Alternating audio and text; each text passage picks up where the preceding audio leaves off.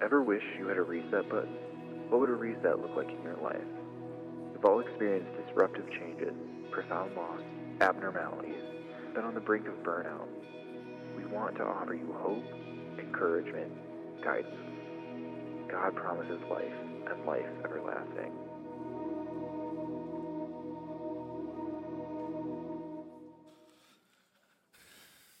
Well, good morning, everyone. So glad you're here today. This morning we are continuing our new series that we're calling Reset. And isn't it a great idea to think about what it looks like just to hit the reset button on our relationship with God, ourselves, with other people, with this world in which we live, and to try to strive to be God's people at this time and place. It's going to be a great series.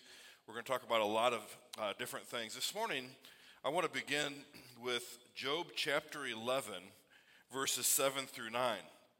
In the book of Job, there's all these conversations that are happening, and there's a friend of Job who asks Job, he says, "Job, can you fathom the depths of God or discover the limits of the Almighty?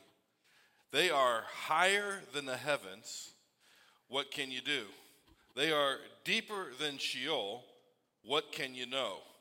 Their measure is longer than the earth and wider than the sea." We only have such a small ability to know God on our own, of ourselves.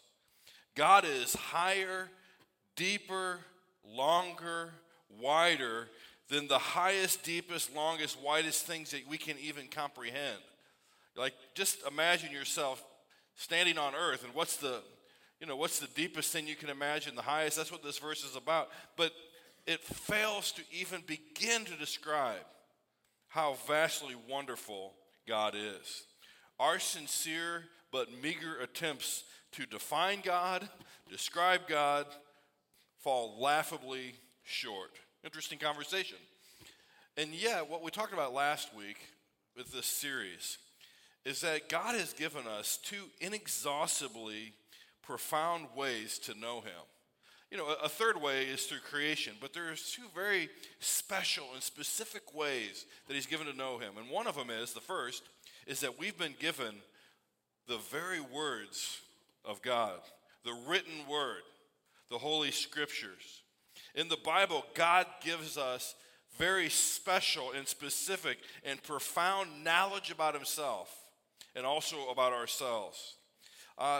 Knowledge that would be unattainable or inaccessible otherwise.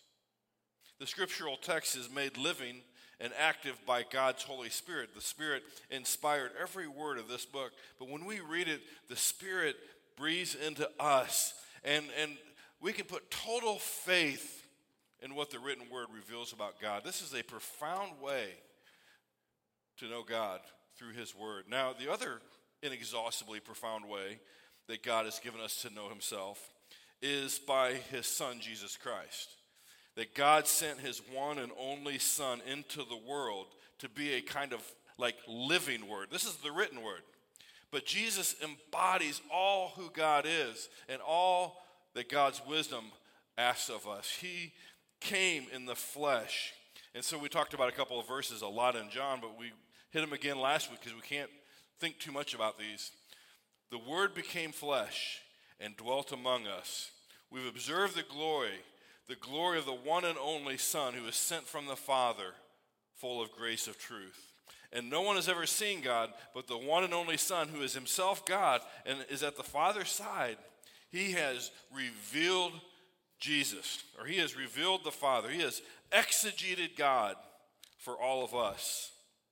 And so we have this profound, inexhaustible knowledge of God reflected on every page of Scripture.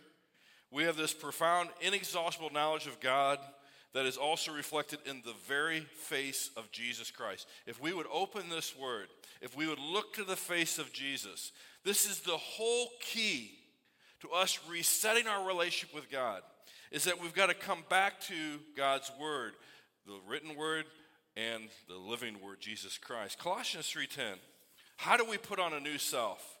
You want to hit the reset button in your life. How do we do that practically? Well, you're being renewed in knowledge according to the image of your Creator.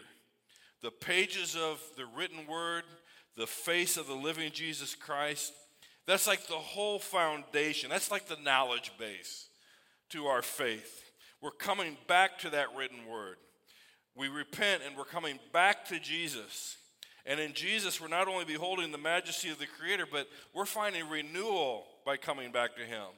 So the invitation of week 1 was repent and turn back to God, that your sins may be wiped out and that seasons of refreshing may come from the presence of the Lord. Our faith is anchored right there. Now, this morning, I want to turn our attention to a verse in Romans. Romans chapter 12, verses 1 and 2. It reads this: Therefore, brothers and sisters, in view of the mercies of God, I urge you to present your bodies as a living sacrifice, holy and pleasing to God. This is your true worship. Do not be conformed to this age, but be transformed by the renewing of your mind. That's knowledge, so that you may discern what is the good, pleasing, and perfect will of God. Last week we talked about faith. Faith is that in which we put our absolute trust. Faith always has to have an object. What or who is the object of our faith? Well, the object of our faith is we are putting our faith in the written record of Scripture, of God's Word.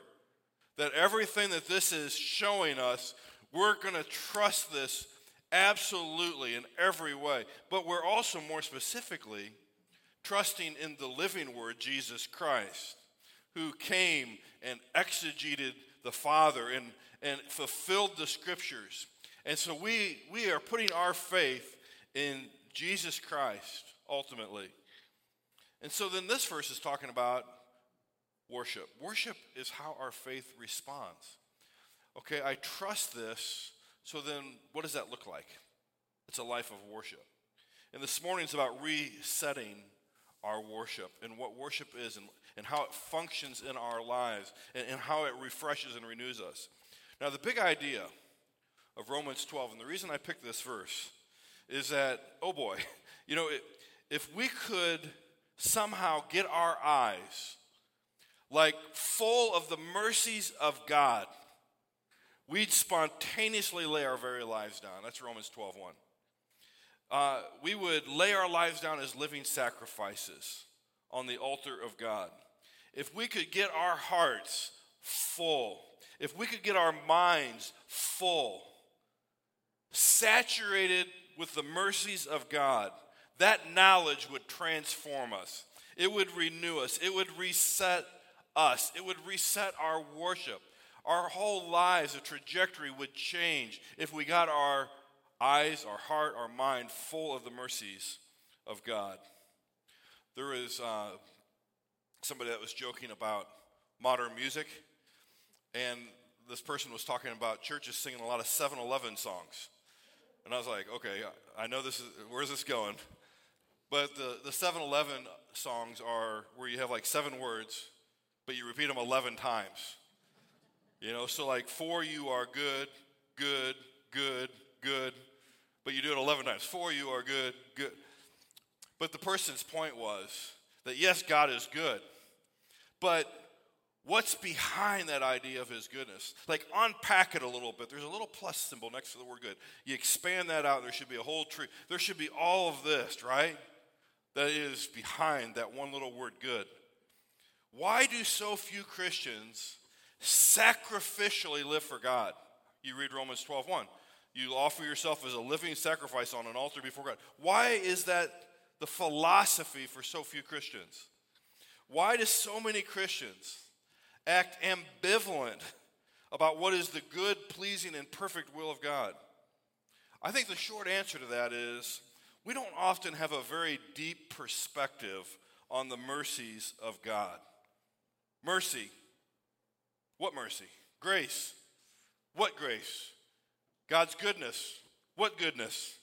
The faith crisis that we're in these days is we don't know how to unpack words like mercy, or grace or the goodness of God. We don't know the mercies, and we don't know them because we barely crack open the written word of God, much less spend time gazing into the face of the living word of God, Jesus Christ. And therefore, weak knowledge of the word, personal knowledge of Christ, weak knowledge, weak faith. Weak knowledge, weak worship. Weak knowledge, and there's not much sacrifice to our lives. You can take Romans 12, and sometimes I'll do this with a verse, is you can take Romans 12 and kind of invert it a little bit. And what I mean is, you can rewrite it. So, like one of the ways you could kind of rewrite it is, therefore, brothers and sisters, if you don't know the mercies of God, why would you ever present your body as a living sacrifice, holy and pleasing to God? If you don't know the mercies of God, how would you ever truly worship or respond properly to God? If you don't know the mercies of God, if your eye's not full, and if you don't have that perspective, how could you ever help but be conformed to the pattern of this age? How could you ever be transformed? How could your mind ever be renewed? Why would you ever concern yourself with what is the good, pleasing, and perfect will of God if you don't have that foundation of a knowledge of his mercy that's rooted in the word of God, but also in the person of Jesus Christ? Every time Paul writes a letter in the New Testament, he employs the same method or style. He'll spend 50% of his time enumerating the mercies of God. You see it in book after book. You look at Ephesians, and it's like the first 4 chapters are about the mercies of God, and the last couple of chapters are the so what, the commands, the imperatives. You look at the book of Romans, and we're in Romans 12, verse 1, but for 11 chapters, he's been enumerating the salvation history of God, all the mercies of God from the very beginning of creation all the way through Abraham and Sarah and all the way right up to the present time. And then he says, in view of all of that, this then is how you should live your life. He details the mercies before he dares utter a single commandment.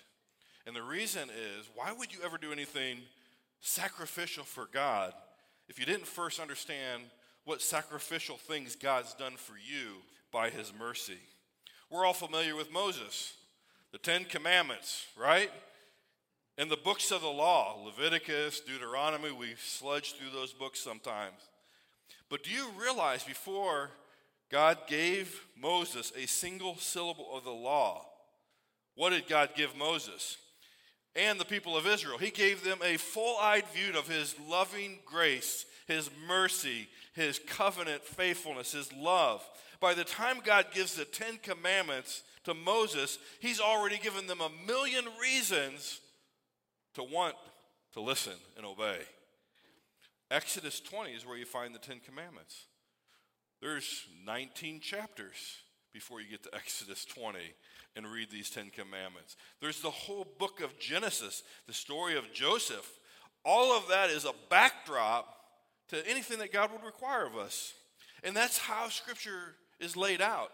That God always saturates us with his loving mercy before he ever demands anything of us. So allow me to call your attention to Exodus 20, verses 1 and 2. This is where we find the 10 Commandments. But I want you to look that even in chapter 20, it starts this way. Then God spoke all these words. He says, I am the Lord your God, who brought you out of the land of Egypt, out of the place of slavery. In view of God's mercies, this is a summary of all of Genesis and Exodus up to this point. In view of all that I've been doing to deliver you and save you and establish you as my people, right? Maybe you ought to not have any other gods besides me, right? Why would you want to? After all the mercy, why would you want to have any other God? So Romans 12, 1 and 2. In view of the mercies of God, God brought you out of Egypt. He delivered you out of the land of slavery, out of the hand of Pharaoh. Okay, you're to have no other gods before me. Throughout the Old Testament, man, that history of God's mercy is just replayed and replayed and rehearsed over and over. Deuteronomy says, parents, rehearse this history of mercy with your children and then teach them to obey, right? Offer your bodies, in view of this mercy, offer your bodies as a living sacrifice to me. Don't be conformed to Egypt, to worldly cultures. Be transformed. Renew your mind. Consider what is the good, pleasing, and perfect will of God. You know, divorced from the context of God's grace and mercy, God's commandments kind of ring hollow and ineffectual. You know, when you go to the soda machine, some of you don't go to the soda machine anymore, but some of us still do, okay? But, you go to the soda machine, and there's your favorite drink. You fill up your glass, and then you go and take a drink. When it lacks carbonation, and it's so flat, and doesn't even have it's lost its fizzle. It's like lukewarm. You're just like, blah, right? It looks like it's going to be refreshing, but there's nothing refreshing about it. And that's what religion, that's what obedience, that's what all these commands are without the mercies and grace of God. If you don't lay the context and create the sizzle, the fizzle, right? The carbonation of God's mercy, like if you don't bring that in first before you add, like these commands kind of fall short. And Christianity becomes kind of tasteless in people's mouth. Divorced from the context of God's grace and mercy, the commands, all these things, what do they really do for us? So here's my question for you this morning. How in focus are the mercies of God in your life? How in focus are the mercies of God? How well do you know the history of God's mercy and his covenant faithfulness through the Holy Scriptures from the very beginning right up to the present time? How in focus is that? How deeply have you gazed into the face of our most merciful Lord, Jesus Christ? I have a confession to make. I spent most of my Christian life focusing on the what? The commandments of Christ. Like that's the only thing that I would really pay attention to. Growing up, my whole life, like I wanted to obey. I didn't want my parents on my back, whatever the reasons. I would read the 10 Commandments just as an example. And I would completely skip over the merciful context of Exodus chapter 20, verses 1 and 2, and all of Exodus and Genesis and everything that's preceded, and I would just start at verse 3, and I'd make a checklist. Okay, no other gods. Love God. Got it. Check. Don't worship any idols. Check. Don't use his name in vain. Check. Don't skip church ever. Sabbath. Check. Listen to mom and pops. And don't backtalk them. Check. Don't kill your brother or sister, your brothers or sister. Check. Don't have dirty thoughts about girls. That's how you translate adultery. Check. All right. Do not steal. Well, I tried to check that one, but it's just, you're a young man. But anyway, do not steal. Check. I'll try. Do not lie. Don't covet your neighbor's stuff. Got it. And boy, if you mess up, there will be curses. Have you ever noticed in Scripture that a lot of people mess up? They fall short. Have you noticed in your own life? Because I noticed in mine that I'd have these lists and I would fall short and I'd get demoralized and I would lose steam. And it was kind of like uncarbonated soda, my life, It wasn't until I was nearly 18 years old and I'm sitting in a Bible class and I realized there was a guy by the name of Dr. Kirka that was teaching. And he was on fire for God. And the way he would teach the Scriptures, he had a full eye view of the mercy of God. And I realized I was missing that context as I approached Scripture. I was missing the merciful context of God. I was reading Scripture all wrong. I was banking all the demands of God while ignoring the vast mercies of God. That makes for a very joyless and sour Christian life, by the way. I had to go all the way back to Genesis and reread every story through an entirely different set of lenses. There is so much grace and mercy in the story of Adam and Eve, Cain and Abel, Abraham, Isaac, Jacob, Joseph, Moses, the people of Israel, the judges, the prophets. I had to learn to read Scripture with God's mercy in view. I didn't have that set of glasses on, and so everything was out of focus. If you don't keep God's mercy in focus, if you don't read Scriptures or consider God's expectations in your life through that mercy, you're never going to love God in a truly meaningful, much less sacrificial manner. And so nowadays, when I read Scripture, it's a much different experience. Nowadays, when I read Scripture, I realize there's not a single page that isn't stained in some way with the blood of Jesus Christ. And God isn't asking me to pay a price for my disobedience. On the cross, God paid the price for my disobedience once and for all. He took my shame and guilt, and he planned to take my shame and guilt from the very beginning. That's what Leviticus is about, right? He hung in my place, taking my nails, taking my penalty, taking the curses that should have just as well been upon me. He took them onto himself. And on that cross, not only did he pay the price for my disobedience, but he paved the way for my obedience. In love, he won me over. Amen? He laid his life down on the altar of the cross. He allowed his body to be broken and his blood to be shed.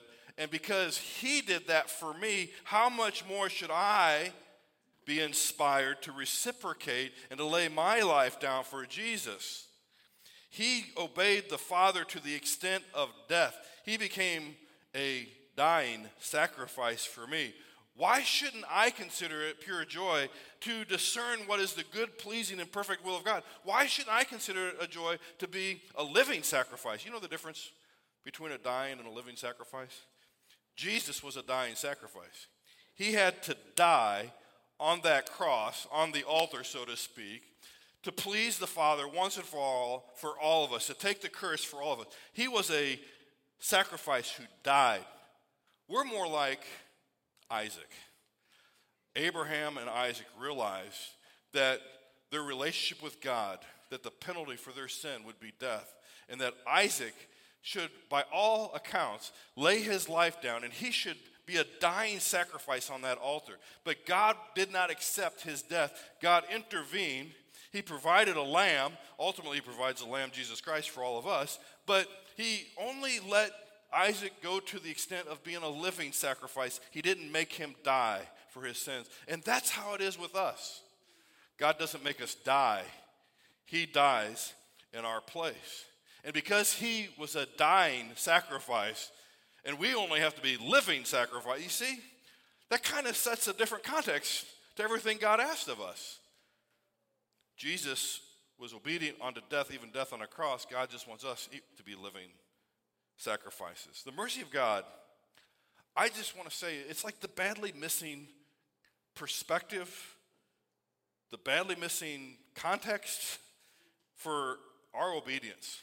You ignore the mercy of God, and you're going to forever live a marginal, lukewarm, vomit-worthy life at best, okay? God's just going to, you're like, God will spit you out. The mercy of God is what creates our fire. It's what carbonates our life and makes the Christian life so vivacious and beautiful and attractive and powerful, quite frankly. If the church has grown cold, and many have, it's because it's lost sight of the mercies of God. If your life, if you've grown cold, and your desire to discern what is the good, pleasing, and perfect will of God, and your desire to be a living sacrifice, if it's grown cold, it's because you've lost sight of the mercies of God. So what's the key to revival and revitalization? Maybe get the full perspective of what are the mercies of God. When you read Scripture, you will notice something if you start to look for it. It's everywhere. You will notice how continually, it's a spiritual discipline, how continually God's people rehearse the mercies of God before holding out the expectations of God. It happens over and again. It's on every page. It's everywhere. It's snuck in every paragraph just about. John 3:16 and 17, God's talking to Nicodemus. And he tells Nicodemus, God loved the world in this way. He gave his one and only Son, that everyone who believes in him will not perish, but have eternal life. God didn't send his Son to condemn the world, but to save the world through him. Mercy, right? Mercy. He loved you. He became a dying sacrifice. He laid down his life for you. That's the mercy context, isn't it? Ephesians chapter 2. No greater words, more condensed, powerfully portraying the gospel than Ephesians 2. You were dead in your trespasses and sins, in which you, like previously walked, as you walked according to the ways of the world, according to the ruler of the power of the air, the spirit that's at work in the disobedience. You were dead. You were as good as dead. And all of us too previously lived among them in our fleshly desires. No one's exempt here. All have sinned and fall short of the glory of God. We were carrying out the inclinations of our flesh and thoughts. We were by nature children of wrath, as were other people as well. But God, who is rich in mercy, because of his great love that he had for us, he made us alive with Christ, even though we were dead in our trespasses. You're saved by grace. And he also raised us up with him and seated us with him in the heavenly realms in Christ Jesus, so that in the coming age God could show off and display the immeasurable riches of his grace through his kindness to us in Christ Jesus. Paul, he has no shortage of superlatives, and yet no amount of superlatives even come close to approximating the exceedingly abundantly unimaginable graces of God. You are saved by grace through faith, and it's not of yourselves. It was God's gift. You're not saved by works so that you can boast. No, we're God's workmanship created in Christ Jesus for good works, which God prepared ahead of time for us to do. You're not saved. This Christian life is not our works earning God's grace. This Christian life is God's grace earning our works.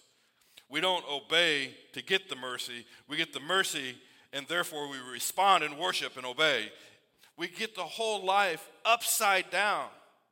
And so the calibration that we most need right now, and I thought it'd be worth a whole sermon just to talk about it, is that get the mercies in view, and then your life will be in its proper posture.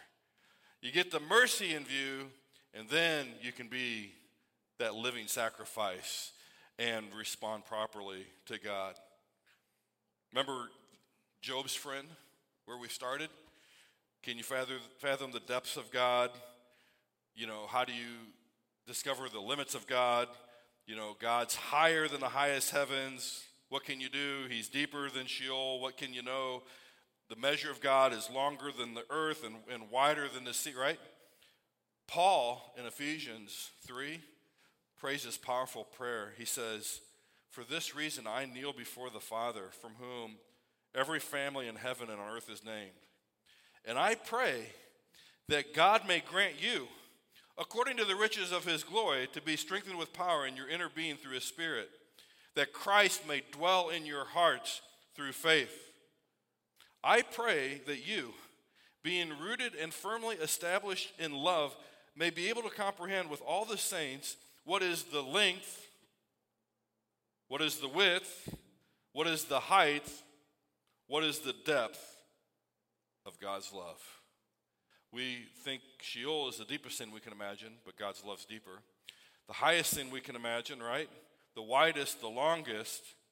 Paul's praying that we would comprehend what is the height and width and length and depth of God, and to know Christ's love that surpasses knowledge, that we would be filled with all the fullness of God. Now to him who's able to do immeasurably more than all we ask or think, according to the power that's working us, to him be the glory in the church and in Christ Jesus for all generations, forever and ever. Wow. Do you have God's mercy in view? Do you have his mercy in view? So many things that I would love to share and continue talking about. I want to mention Psalm 107 to you, and I want to see if I can read this here quickly. This isn't shallow. This isn't superficial. This is an example of what it looks like to let yourself be saturated by the mercies of God so that you can worship properly. Psalm 107, give thanks to the Lord, for he is good. His faithful and love endures forever. Let the redeemed of the Lord proclaim that he has redeemed them from the power of the foe, and has gathered them from the lands, from the east and west, the north and the south. You know, some wandered in the desolate wilderness, finding no way to a city where they could live. They were hungry and thirsty. Their spirits failed within them. They cried out to the Lord in their trouble, and he rescued them from their distress. He led them by the right path to go to a city where they could live. Let them give thanks to the Lord for his faithful love and his wondrous works for all humanity, for he has satisfied the thirsty and filled them with good things. Now there were others. They sat in darkness and gloom. They were prisoners in cruel chains because they rebelled against God's command and despised the counsel of the Most High. He broke their spirits with hard labor. They stumbled, and there was nobody to help them in their slavery. Then they cried out to the Lord in their trouble. He saved them from their distress. He brought them out of darkness and gloom, broke their chains apart, and let them give thanks to the Lord for his faithful love and his wondrous works for all humanity. He has broken down the bronze gates, and he's cut through the iron bars. Now there were fools who suffered affliction. They suffered affliction because of their rebellious ways and their iniquities. They loathed all food, and they came near the gates of death. But then they cried out to the Lord in their trouble, and he saved them from their distress. He sent his word and healed them. He rescued them from the pit. Let them give thanks to the Lord for his faithful love and his wondrous works for all humanity. Let them offer sacrifices of thanksgiving and announce his works with shouts of joy. You know, others went out to sea in ships, conducting trade on the vast waters.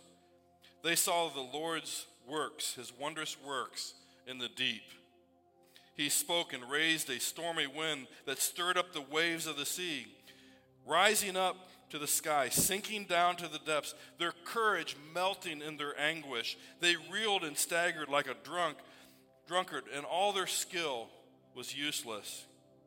But then they cried out to the Lord in their trouble, and he brought them out of their distress. He stilled the storm to a whisper, and the waves of the sea were hushed.